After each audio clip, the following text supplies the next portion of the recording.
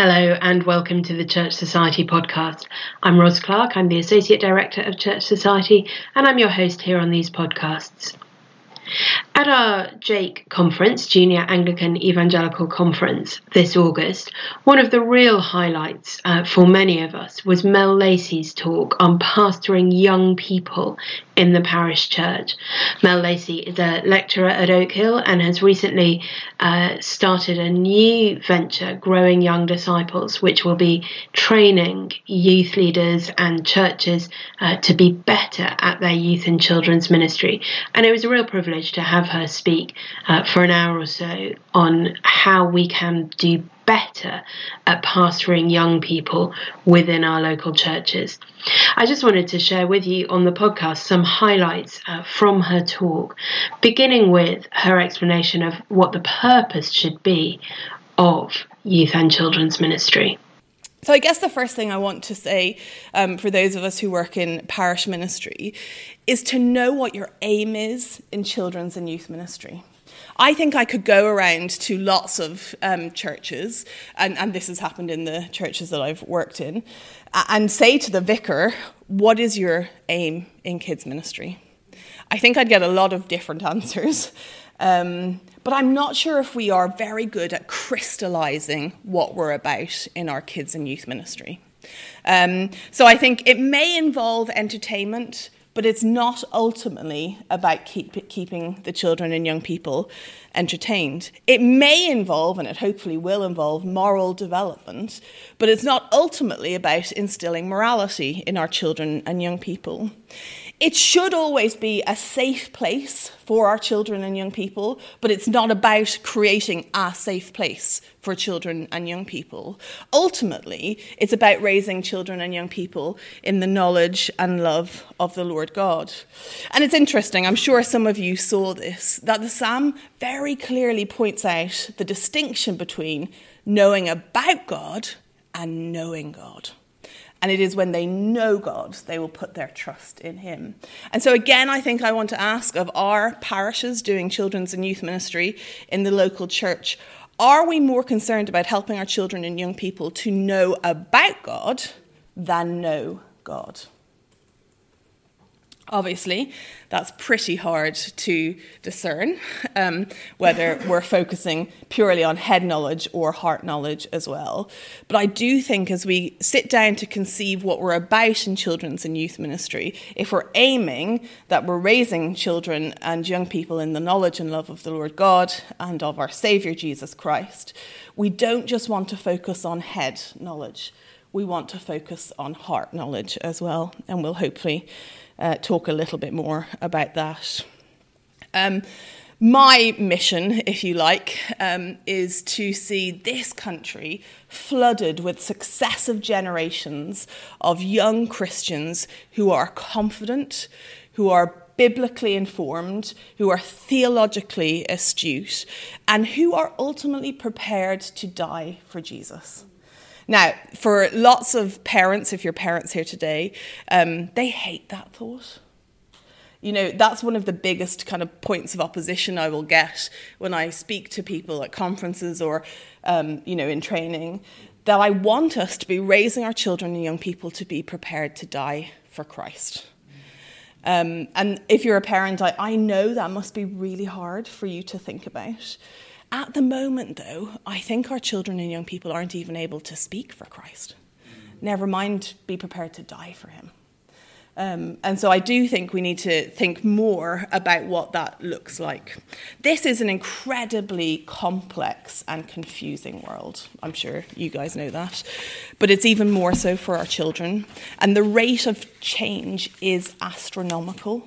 And so that's one of the reasons why we've always done it this way isn't fitting or working anymore in how we're raising our children and young people. So what does it mean to pastor a young person? I think three things. I could talk for a long time, but I've got to keep it short.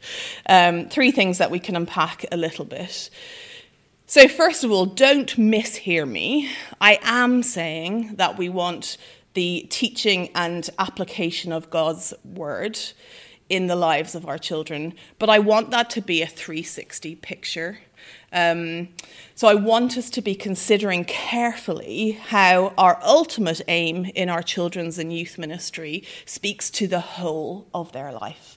That beautiful passage that we read in Deuteronomy 6 really is a description of what we might term whole life discipleship, so that in everything we are showing our children the glorious deeds of the Lord. We're showing them how life only makes sense through the gospel lens.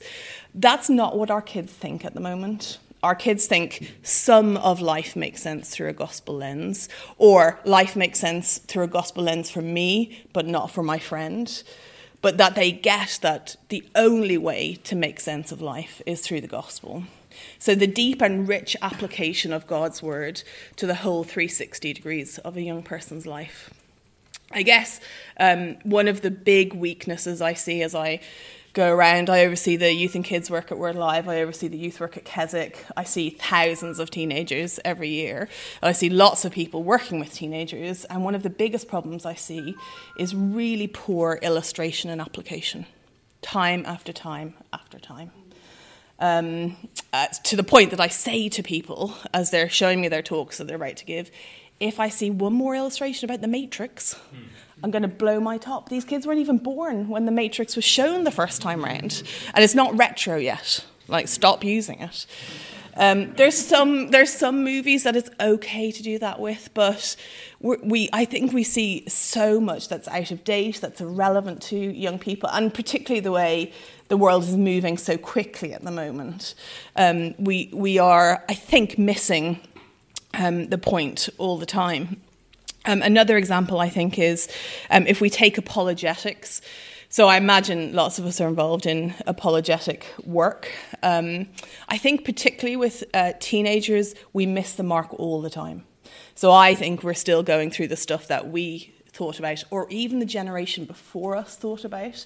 So dinosaurs, pain, heaven and hell, even kind of maybe homosexuality, things like that. Actually, the apologetic issue for teenagers today is simply truth. Because they're relativistic, living in a pluralistic, postmodern world, they don't care what anyone else believes. So what we need to do for them is unpack what truth is and show them that actually they are truth lovers. And when we get to that, then we can start doing the other apologetic work. But you might see teenagers switching off with the generic apologetic issues because it doesn't bother them. It actually doesn't bother them what we believe in comparison to them, in the way that 20 years ago, it would have really rattled someone. You know, you could poke someone apologetically and they'd open up and engage.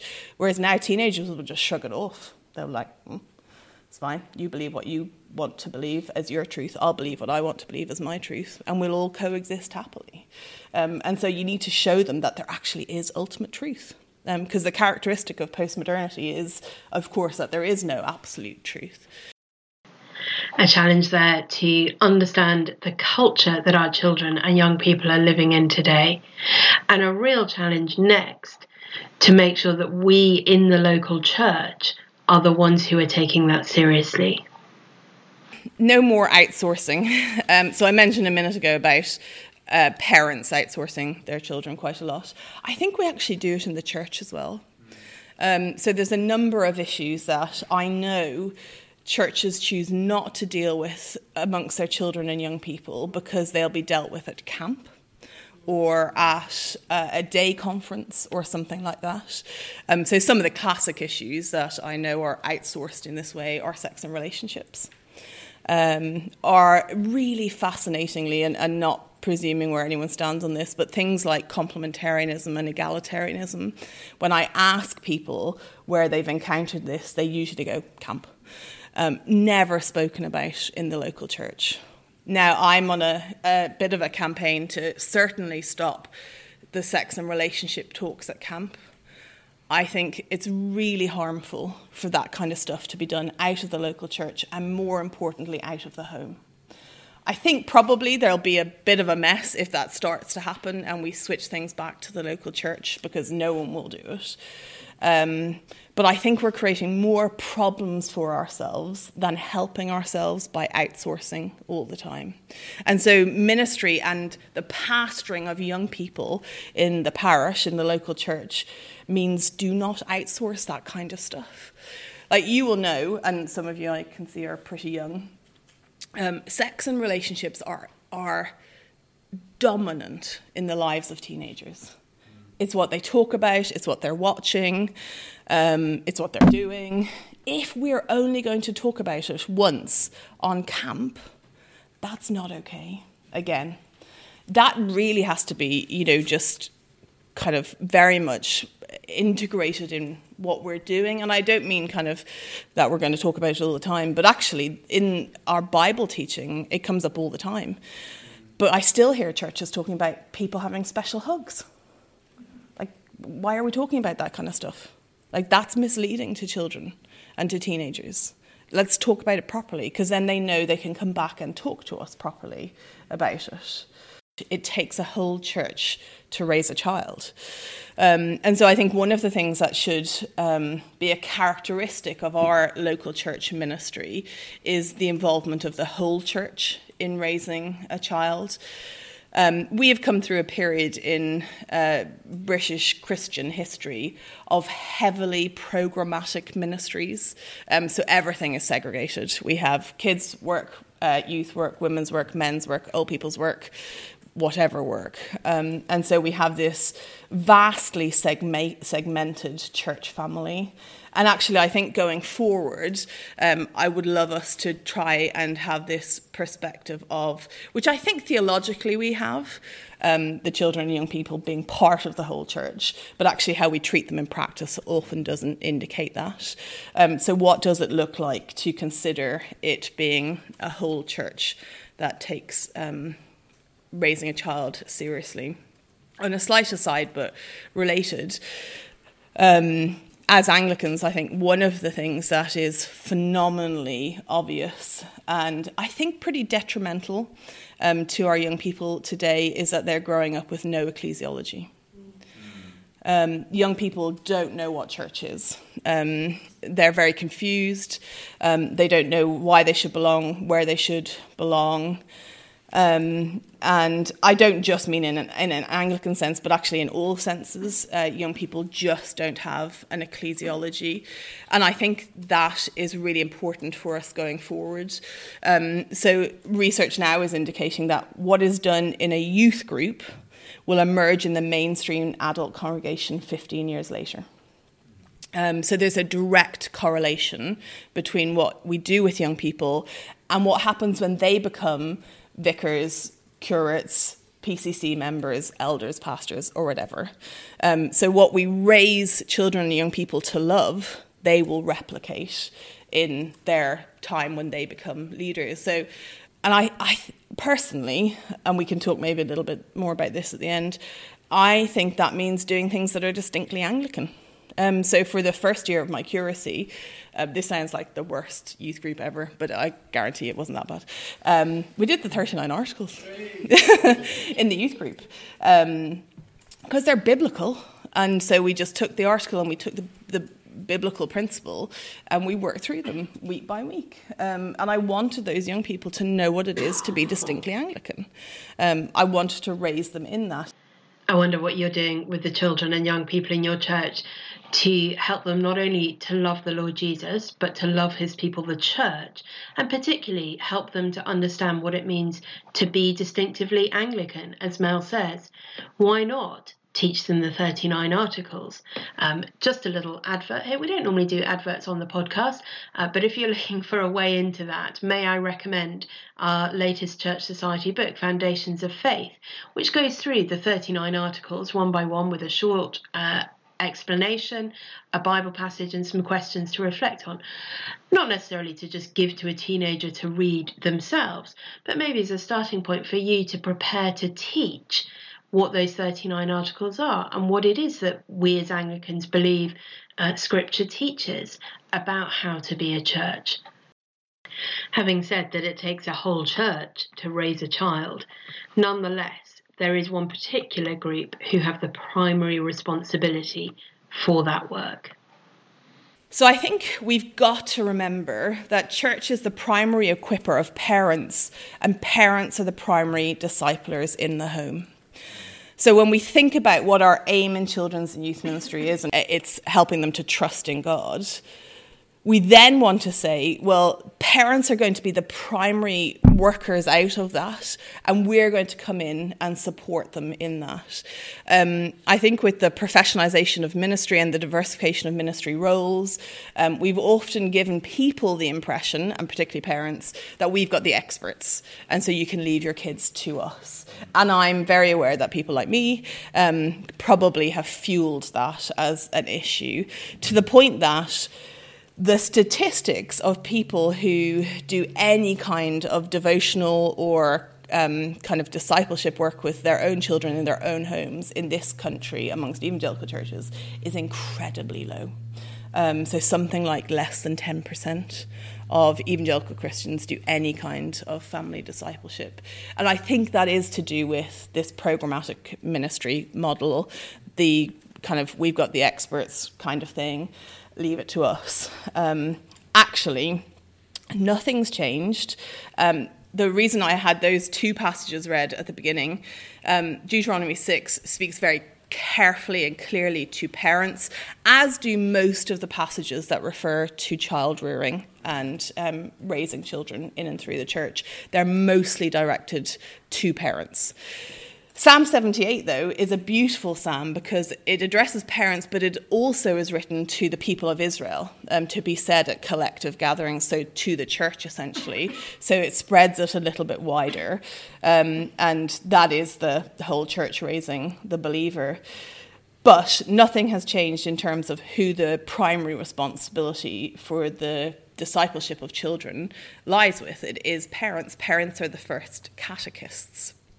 They are the ones who are charged with and who will be responsible and answerable for raising children and young people in the knowledge of love and love of Christ. So I want to train children's and youth workers and volunteer leaders to be the helpers of parents, not the replacers of parents. So in everything, I want us to be thinking about our children's and youth work in a way that it really supports parents and certainly never usurps their role or their responsibility. Who else? So parents first and foremost, I think, so that we hear that. Some other principles I think that we can draw out in thinking about who does this ministry in the local church parish context.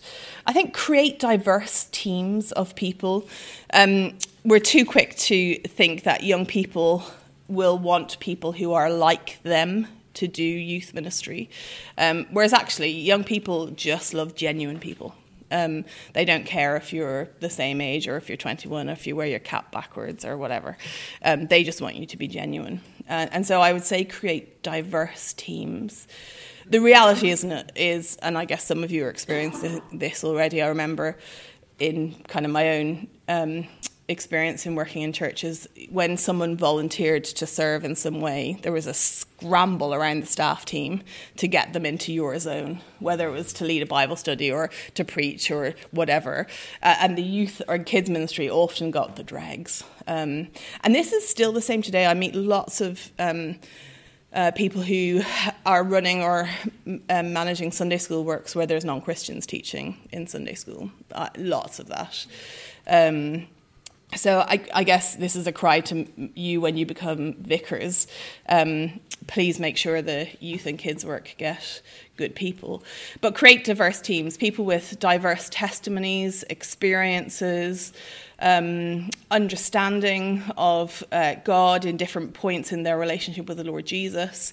Don't make it monocultural. One of the things that young people find very hard in a monocultural youth club is if they're a little bit different. They don't fit in. And so actually your team should represent all the different types of young people that you hope to have there. Maybe not that you have, but that you hope to have there. Make sure you have older couples involved in your children's and youth ministry. I think this is really, really important.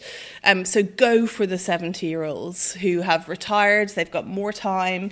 Go particularly for couples who have lived long, faithful Christian lives and marriages, who have raised their children Christianly, that they can just be great examples to our children and young people. Back to that whole idea of we're not just throwing the Bible at them, we're living our lives out before them. In the last church I worked in, where I was a youth and children's worker, I had lots of older people involved, particularly reading the Bible one-to-one with young people, and it was just amazing. They loved it. And actually, I had 90-year-olds reading the Bible one-to-one with some of the particularly teenage girls and very old women. But it created such a richness of experience, of insight, of Christian life and living. But they also have time. So some of my older couples who've served in youth ministry are the people who've put the best time into illustrations, application, understanding kids and youth work. Well, there is much more wisdom from Mel in the rest of her talk, which you can listen to now on the Church Society website under our resources page. It's there under audio recordings, Junior Anglican Evangelical Conference 2018. You'll find other talks from the conference there, from Lee Gatiss, from Nick McKinnell, from Sean Morris, and from Wallace Ben. It really was a great conference, and there was so much practical wisdom from years and years of experience of working in parish ministry in different contexts. So I really would encourage you, if you have the time, to go and listen to the whole of Mel's talk, but also some of those other talks as well. We're going to be staying on the theme of working with children and young people in the podcast next week, when I'll be talking to Ed Drew, who runs Faith in Kids, an organisation particularly focused at children's ministry and training up children's workers and resourcing parents as they seek to bring up their children in the Lord. So do tune in again for that next week.